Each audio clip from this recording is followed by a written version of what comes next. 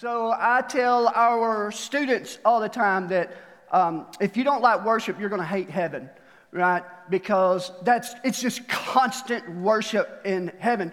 And rightly so, it should be. By the way, again, my name is Brian. I'm student pastor here at the fellowship. And where I noticed my worship was out of order a little bit is, and as you guys know, because I constantly remind you I'm from Alabama, and you guys constantly remind me because of my grammar that I'm from Alabama. So, but I'm working on my grammar. I saw where my grammar was falling short. You see what I did there? I usually say, I go, what, are you clapping? You're horrible. So I saw where I was falling short, and I was going to fix some more parts of my grammar, but I had did that, and I just gave up on it. So, but I was at an Alabama football game, and I found myself, because it was a close game, right, against the other school in Alabama. Forget its name. Auburn. Easy to forget. Sorry, Jordan, I know you're in the back. I was cheering for people I didn't even know, like loud. Like you've been to a Titans game or a Predators game or your kids' baseball game, and you know the passion that we have. So I'm sitting there and I'm cheering like so loud my voice gives out. And it's like, God, just in that moment, I realized, gosh, I'm cheering for people I don't even know. But when I come in here, a lot of times I worship like, I don't understand what God has done for me and what God is doing for me. He is a good God. We've seen that this morning. But this is God's like not part-time. You guys realize He does things like this all the time around the world. And I love the song we just sang. You stepped into my Egypt. You took me by the hand. You marched me out in freedom into the promised land. And I'm asking you this morning, what is your Egypt? What is it that's holding you captive? What is it that you are going through that's not allowing you to walk in complete freedom? And I don't know what it could be. It could be an addiction. It could be anger. It could be jealousy. It could be bitterness. It could be marriage issues, friend issues, family issues. The list goes on and on and on. And a lot of times, if we're honest, and I'm being honest with you, the last place that I look when I'm trying to fix the mess that I'm in or the opposition that is coming against me, I constantly try to rely on my sense, which that's a losing battle a lot of times, right? I'm like, oh yeah, there's God. There's Jehovah Nissi. And what Jehovah Nissi means is the Lord is our banner. Let me read to you where this is mentioned in Exodus 17, 8 through 14. The Amalekites came and attacked the Israelites at Rephidim. And Moses said to Joshua, choose some of our men and go out and fight the Amalekites. Tomorrow I will stand on top of the hill with the staff of God in my hands. The same staff that he threw down. It used to be the staff of Moses. He threw down, he picked it back up. Now it's the staff of God. And we've seen it turn. He hit a rock, water come out. We've seen him part the Red Sea. So this is God. So he went up on top of the hill and he was just holding this up, both hands, and he had the staff held up too. So Joshua fought the Amalekites as Moses had ordered, and Moses, Aaron, and Hur went to the top of the hill. And as long as Moses held up his hands, the Israelites were winning. But whenever he lowered his hands, the Amalekites were winning. So when Moses' hands grew tired, they took a stone and put it under him, and he sat on it. And Aaron and Hur held his hand up, one on one side, one on the other, so that his hands remained steady till sunset. So Joshua overcame the Amalekites' army with the sword. Then the Lord said to Moses, write this on a scroll as something to be remembered. This is why I love the Old Testament students, because we see what God has done, he's still doing. Write this on a scroll as something to be remembered, and make sure that Joshua hears it, because I will completely blot out the name of Amalek from under heaven. And Moses built an altar and called it, the Lord is my banner, which is Jehovah Nissi. And he said, because hands were lifted up against the throne of the Lord will be at war against the Amalekites from generation to generation. Let's pray. Father, we thank you. Goodness, we can't thank you enough for allowing us to be a small part of what you did in every single student this morning who proclaimed that they are a child of yours. You set them free. You brought them out of their Egypt. and leading them into the promised land. And along that journey, Father, I pray that they make an impact wherever they are, in their home, in their school, at their job. It doesn't matter. I pray they make you famous every second that they get. As a church, Lord, I pray that we commit to praying for them and all the students and the journey that they're on, because we know they face a lot of things, Lord. Speak to us this morning through your word, Lord, not of me, but of you. Hide me behind the cross, for it's in your Son, Jesus' name, that we pray. Amen. So here we are. Exodus 17, 8 through 14 describes the very first battle that the Israelites had to fight since they left Egypt and they crossed the Red Sea. So Israel was now traveling in this desert in a place called Rephidim, which means rest.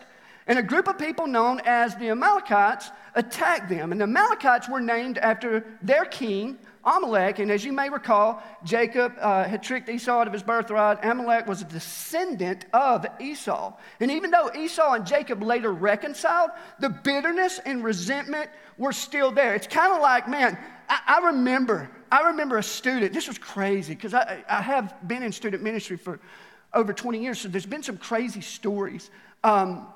And most of them come from no offense, some of them come from the parents. And like this, not you guys. Not today. So, I'm just kidding. This mother, I don't know, like I had done something, and this happens all the time in the church. People are mad at us, but we don't know that they're mad at us. You ever been in that situation? Like people just walk by and don't talk to you, right? And then like a year and a half later, and they're like, oh, they were mad at you. Well, why didn't they bother telling me?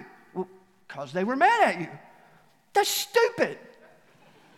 It makes no sense. So what happens is bitterness and rage and all these things build up inside of us. And you know those people, oh my goodness, everybody knows. There are people, like when they do eventually tell you, I'm mad at you, you hurt me, and you say, I'm sorry, forgive me.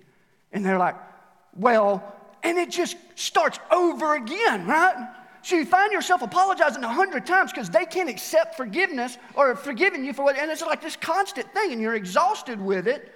And Esau and Jacob, they reconciled, but the bitterness, the resentment, it was still there. Only God can fix things like that. So while Joshua is leading this battle on the ground, Moses, Aaron, and Hur watch the battle from top of a hill, but they're doing much more than just watching, right? They're rallying the troops. And as long as Moses held up his hand, which he had the staff in verse 11, it says the Israelites were winning. But whenever Moses lowered his hands, the Amalekites started winning the battle. And when the Israelite soldiers saw the staff, they knew that God was with them, and the visual symbol was a reminder that God would give them strength to fight and win the day. When they seen it, it hit them. Red Sea, water, manna. God has constantly brought us, He brought us out of slavery. He brought us out of wickedness. Now we're walking, but He's providing everything that we need along this journey. Of course, as you know, as good church people, they were complaining, right? And I know that's new to us in church. We're like, complaining? What is that? I just did that this morning. So I know sometimes this is the battle that we face, and we're going to hear a lot of different things here of kind of comes alongside of what the Israelites were walking through, but it's our battle, and we're fighting a different fight. When we sing that symbol, and our symbol is Jesus, it gives us strength to fight. It gives us strength to have victory. And as long as Moses' hands were raised in a posture of praise and adoration, the Israeli troops could trust God was with them every step of the way, because the staff symbolized how God had come through for them before and how He is coming through for them now in this situation. He would do so, and He is still doing so. And it's the same message that Paul gives us in Colossians 3:1.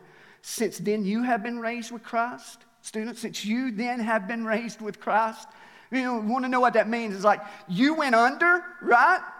When you raise it up, you are raised with Christ. If you're a believer, the cross means something to you. It is a symbol of hope, and it's something that we can't forget. And for goodness sakes, man, I heard the craziest.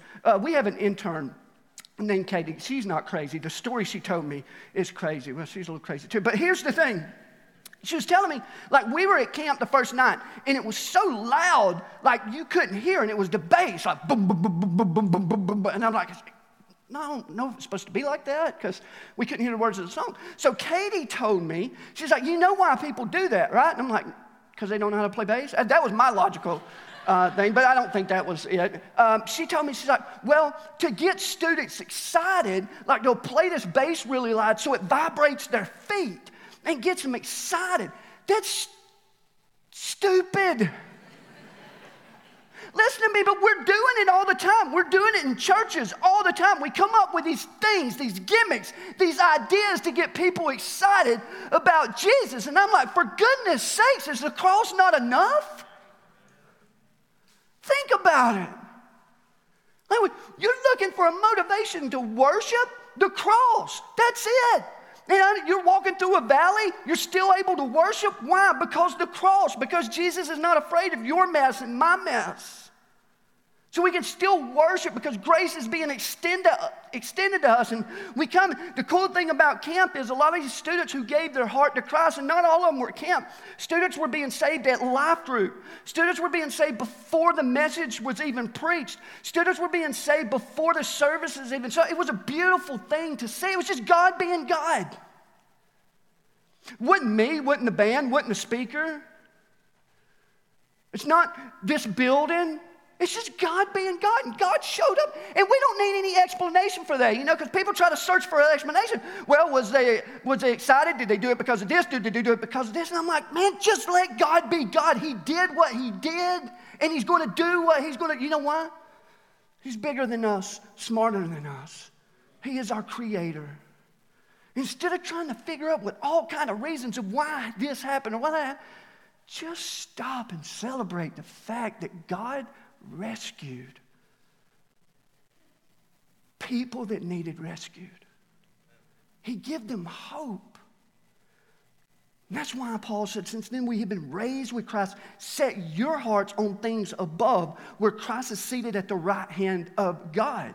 So why do we need Jehovah Nissi? Why do we need it? Because we are still in battles today. Spiritual warfare, church, is a reality. And this is a battle that takes place within. And our enemy attacks us when we're at our weakest point. And the forces are unseen, but church, they are very real. And as long as we're in this world and in this body, there's going to be warfare. That's what Jesus said in John 16:33. We're constantly going to face trouble. That's why he said, but don't lose heart, right? Because I have overcome the world. The cross is enough. That is our banner. The problem with us, church, is normally we are fighting the wrong fight. And through this passage, I want to point out three things. One, you have to know who you're fighting. Man, you know what? It's no secret. I hate cats. I think Marty Walters said it best. For you that love cats, don't be mad at me. If your cat was big enough, it would eat you. Okay? You realize that. Do you realize that? So I don't like cats, but the students at camp had this shirt made that said, Mr. Brian loves cats. And they were passing it around during the Santa game because everybody wanted that shirt. And Cody Shepard ended up, there's a big picture of Cody smiling, and it says that on there. I was like, that's horrible. But listen, when I was a teenager, 16 years old, I was such a good kid.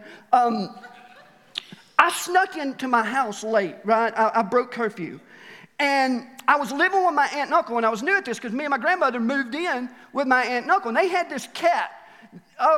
It was the most evil form of an animal that you could ever meet. He would get on top of the refrigerator, right? He'd get on top of the refrigerator and he would jump onto your head. And that's a true story. He would jump on your head and he would do what, the cat and all that, because they can't just jump on the head silent, right? They all had to make this noise behind it. So this cat jumped. So here's what happens. I'm setting it up here. You got to know who you're fighting, right? So I'm walking in the house, breaking curfew. I gently close the door. It's pitch black dark, man. I'm sneaking through the house, and I'm like, victory. All of a sudden, I walk by this refrigerator, and this stupid devil-possessed cat jumps down onto my head and starts. And I broke curfew. I didn't want the cat to get the victory, right? So I just yelled it out so the house, I broke curfew, punish me, grounded. And I looked at the cat like the cat understood me. I was like, you stupid, you're not winning this one. The cat just looked at me and was like, he was probably saying, if I was big enough, man. If I was big enough. You got to know who you're fighting. In verse 8, it tells us that. And the Israelites' enemy here, and for a long time, were the Amalekites. And our enemy that we face on a daily basis is just a little different. Paul outlines this for us in Ephesians 6:12. For our struggle is not against flesh and blood, but against the rulers, against the authorities, against the powers of this dark world, and against the spiritual forces of evil in the heavenly realms. Listen to me, church.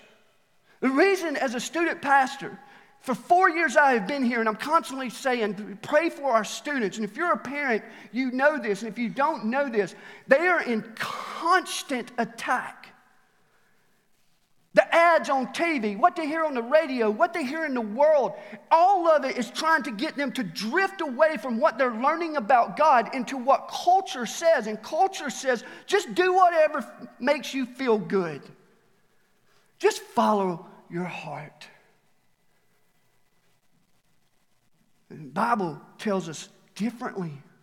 And when they, were confessing some things at camp and still going through it, some of the things were heartbreaking because it's like, and if you think, well, my student's not under constant attack because we have our student locked down, right? That's what I hear sometimes. Like we are protected against everything. And you think the enemy just goes away because we don't let our kids go to maybe McDonald's? I don't know what our...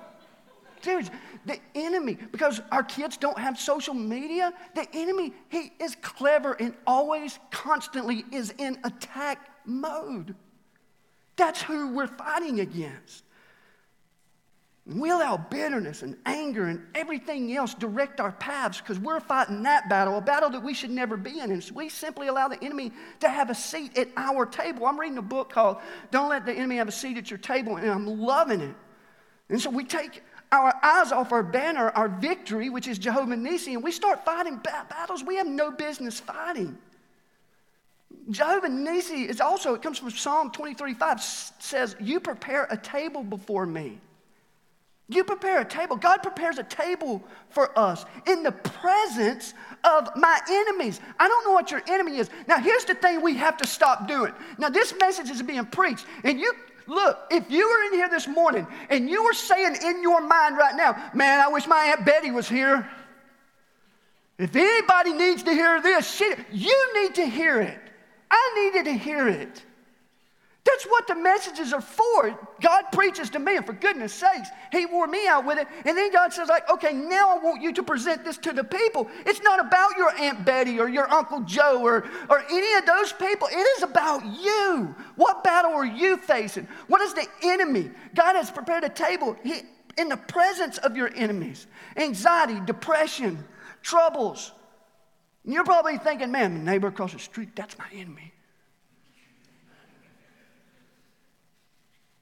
That's who I want. God, he's my banner. That's not how it works. You just can't go home and say, hey, you know Chad across the street? Sorry, Chad, you're the first one I seen, buddy. I'm sorry. You know Chad across the street? He's horrible.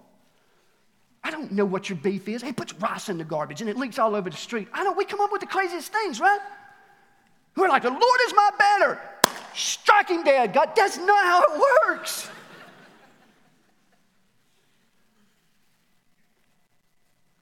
God has to work through our life in the example that we have been rescued and we have a hope in the presence of any enemy we have. But the problem is the devil is circling the same table that God has prepared for you, right? This is Jehovah Nissi. The Lord is our banner, our victory. That's the problem, is the enemy is circling the table and he wants to sit with us. Here's some examples of how the enemy is probably sitting with you at the table, because you're sitting there, you're doing your devotion, right? This happens all the time. You're doing your devotion at this table and you're talking to God, right? And all of a sudden you hear, psst. You turn. The enemy's like, oh, that's good and all that, but do you remember so-and-so? You remember what they did? What about your husband? You know all those murder shows you watch? How to Get Away with It? Remember, yeah, you can clap to that because my wife watches them too.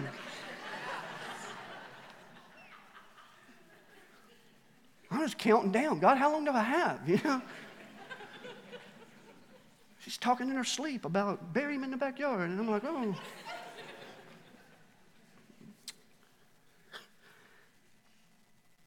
We sit here now, instead of having this conversation with God, we turn our attention to the enemy who is just telling us things like, you're never going to make it. And I don't know what valley you are in, church. I don't know what your Egypt is, but the enemy is saying, you're not going to make it. And since the enemy is constantly trying to get us to trip up and stop following Jesus, he will try to convince us there's no point in continuing. But while the devil is telling you that you're not going to make it through the valley, the shepherd is telling you that he is with you in the valley. And look at the scripture. Even though I walk through the darkest valley, I will fear no evil, for you are with me. He'll tell you things like, you're not good enough. Church, listen, if you really weren't good enough, the good shepherd would have never left his throne in heaven to sit with you at your table. The enemy will say, everyone's against you. This can be anyone from your coworkers to your family members to your fellow churchgoers. And when we listen to this lie in particular, it makes us walk through life with clenched fists. We shift into this uber defensive posture in life, and we start thinking things that aren't true about people. We start projecting on the people the rejection that we think that we're getting from people. It's the enemy whispering constantly. He wants you to take your eyes off the banner, Jehovah Nissi.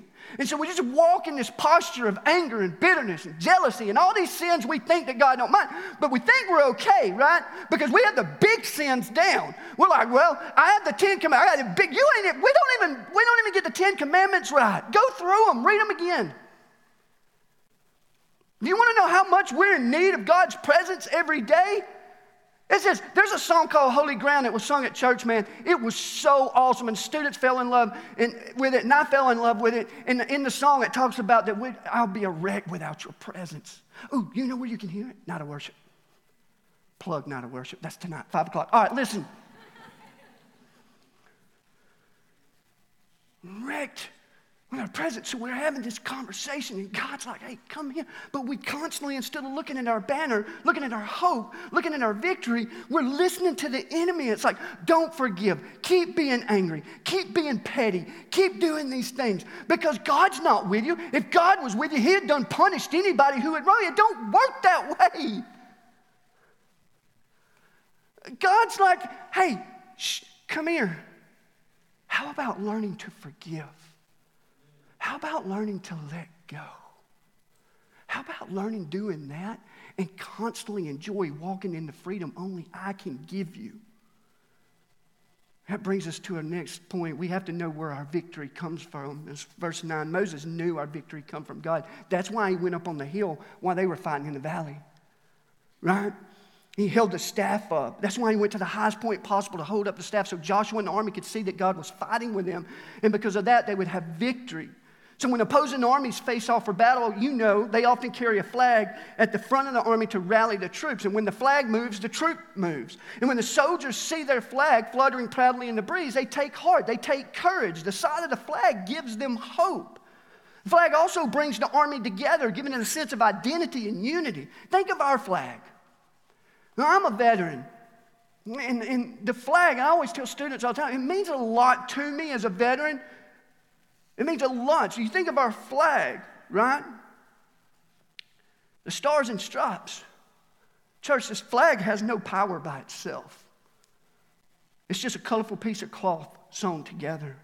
What the flag does, however, is represent the power behind it. In the case of the red, white, and blue, it represents the power, the history, the people, the resources of America. And when believers gather under the banner of God, what we're saying, when we're putting our eyes on our banner, which is Jesus, right? We have God's power, God's history, God's people, and God's resources backing us up. We have to know that God is greater than any enemy that we are fighting on earth. Never forget, man, I'm a huge Ronald Reagan guy. If you hate him, that's fine. beauty of freedom, right?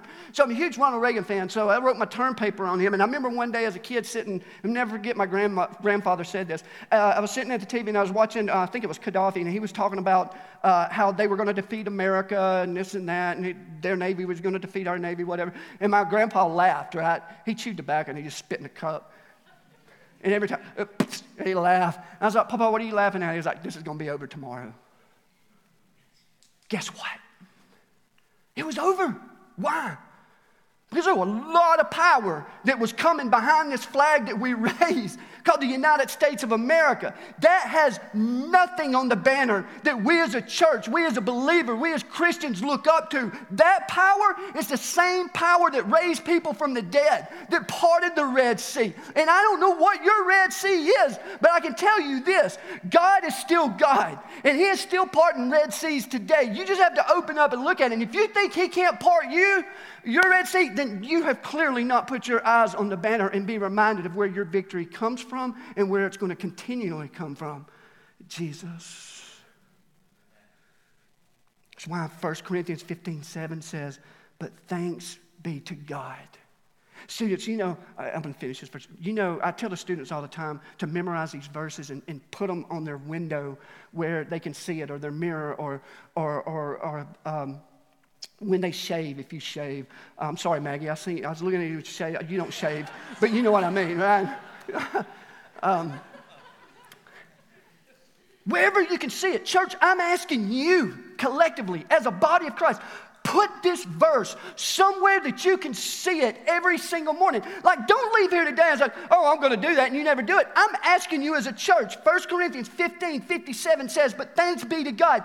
He gives us the victory through our Lord Jesus Christ. And out beside that verse, you just write, He is our banner.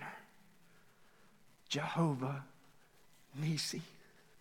Last thing, we were never meant to fight alone. In verse 12, Moses went up on the mountain, but his arms got tired. And in verse 12, the Bible says that Aaron and Hur had to help Moses when he got too tired to stand. You got to remember, the guy's 80 years old, right?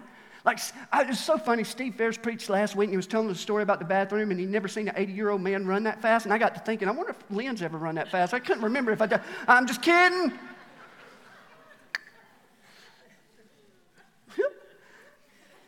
He's not here, so he's going to get me back. But Moses was older.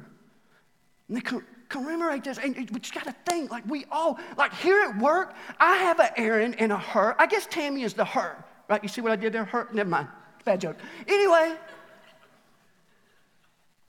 when I'm tired, when I'm thinking stupid, when I'm making mistakes, when I'm not seeing clearly, when I'm exhausted, when I've had bad days because of my back pain, these are the people who step into my life and they start praying for me. They start directing me. They start telling me that. Because listen, if you don't know Aaron Lloyd, he has zero problems of telling you directly.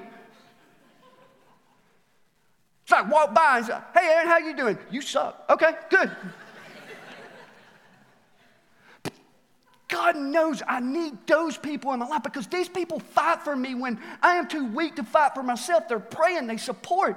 And constantly, Lynn and I go back and forth, but constantly this guy is praying for me and supporting me and encouraging me with this group of students because he used to be a student pastor. He knows what it is. So this is like 20 years of student ministry. And I'm not saying this because I've been hired here. I'm saying this is because this is the truth. For the first time, I am in a church, man, that supports me, that prays for me, that loves me and my family, that encourages me. That's what we're meant to do.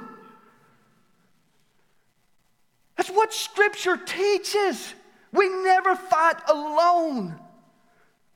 Moses built an altar after this at the side of the battle, and he called it Jehovah Nissi, the Lord is my banner. It's a beautiful picture of how it's supposed to be in the church, us coming alongside each other and praying for one another, encouraging one another, loving one another. Because you're going to get tired, church. The devil doesn't stop. He never gives up. He always submits us into giving up. And you need an Aaron, and you need a Hur. You need brothers and sisters who will hold you up when you're too tired to fight and realize, for goodness sakes, God is for you. That ain't something that Brian just put on a t-shirt. That's Romans 8:31. What then shall we say in the response to these things? If God is for us, who can be against us? Church, wake up. We are important to God. He fights for us. And don't forget who you belong to. I told the girls in our student ministry, because they face a lot of pressures, man. They get some rough things from some of their schoolmates asking for things that they should never be sending, right?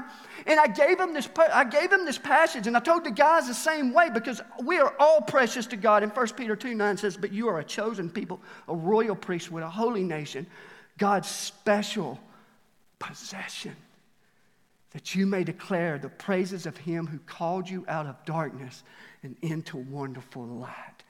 That's our banner. So what's the takeaway, church, as the band comes back to the stage? We must individually and corporately keep our eyes on our banner, realizing apart from God, we can do nothing. And only by abiding under Jehovah Nissi, his victory, his banner, can we have victory over the flesh, the world, the enemy. And when you ponder the name of the Lord as Jehovah Nissi, remember the cross. Remember by his stripes, Jesus, that you were healed. Remember that the bite of sin has an antidote. His name is Jesus. And we have victory in him. And what we're saying is, this is my identity. I belong to him. I don't know what your Egypt is this morning, church. I have no idea. Most of my time are spent with. I know a lot of these guys, Egypt. I know what a lot of these guys are facing. And you know what? Oh, for goodness sakes, I can't say it loud enough. I work with the most amazing group of adult leaders that I've ever had the blessing of serving with in my entire life. 2 of them are up here on the stage with me. It's not them. No, I'm just kidding. 2 of them are up on stage with me. I'm thinking of Amanda, Jason, Jeremy, Stacy, these leaders, Casey, all these leaders who are constantly, Amy, that are constantly just walking around because they are giving up their time to just invest into our students. Now, oh my gosh, I love these guys. Oh man, I love these students. I told them at camp, I was like, because one student was like, hey, what do y'all talk about? Talking about me and John. I was like, we talk about you. They're a good group, and I'm telling you, church, that's all of us, and that's how church is supposed to be, and that's how the church is supposed to be to you. And if you're walking in an Egypt, if you're walking in a dark valley, if you're walking and you're too tired to fight, you look to the person to the left and the right of you. And if they're too tired to fight with you, you look at the front and back. But for goodness sakes, you've got to bring people into your life that will speak into you truth, that will speak into you love, who will speak into you encouragement, who will hold your hands up when you're too tired to lift them. You don't give up. We have God. Our students, man, you should have seen them facing their fears. We have students getting up on the stage talking, and they're scared to death. Their knees are trembling, right? I'm like, God's got you. I hope. When you pass out, Jehovah Nissi, the Lord is our banner. So if you'll stand with us today, wherever you're sitting, you just take a second as I pray. And if this word was for you, you can say, okay, God, you got me. It's not for my Aunt Betty. It's for me. I hear you loud and clear. Bitterness goes away. Anger goes away. Jealousy goes away. The constant walking around in defense mode goes away. Allow God to love you the way God loves you. And in return of that, you're going to start loving people the way that God expects you to love people. Why? Because we're looking at our banner. And that banner is Jehovah Nissi. That banner is the cross. That banner is Jesus. That's where complete freedom comes from. Let's pray. Father, we thank you today. So blessed. What an amazing day of worship. What an amazing day of just being able to watch students proclaim to their family, their brothers and sisters, I have been set free. I no longer walk in darkness. I'm walking in light, and the only one who could do that is my God, because my God is my banner. That is my Jehovah Nissi, the same God that won the battle against the Amalekites in Exodus 17 is the same God fighting with me and for me today and allowed me to walk in freedom. God, thank you so much for your son, Jesus, because he is our banner. Free people from addictions. Release people from bitterness. But God, we know we first have to cry out to you for that release. So God, if anyone here doesn't know you, I pray they don't leave that way. If one here is just walking through a valley, I pray they understand you're with them. May we never stop praising your name, because we know one day we're going to step foot into glory and we're going to see our banner face to face. What a day. But may we start preparing for it right now. For it's in your son Jesus' name we pray.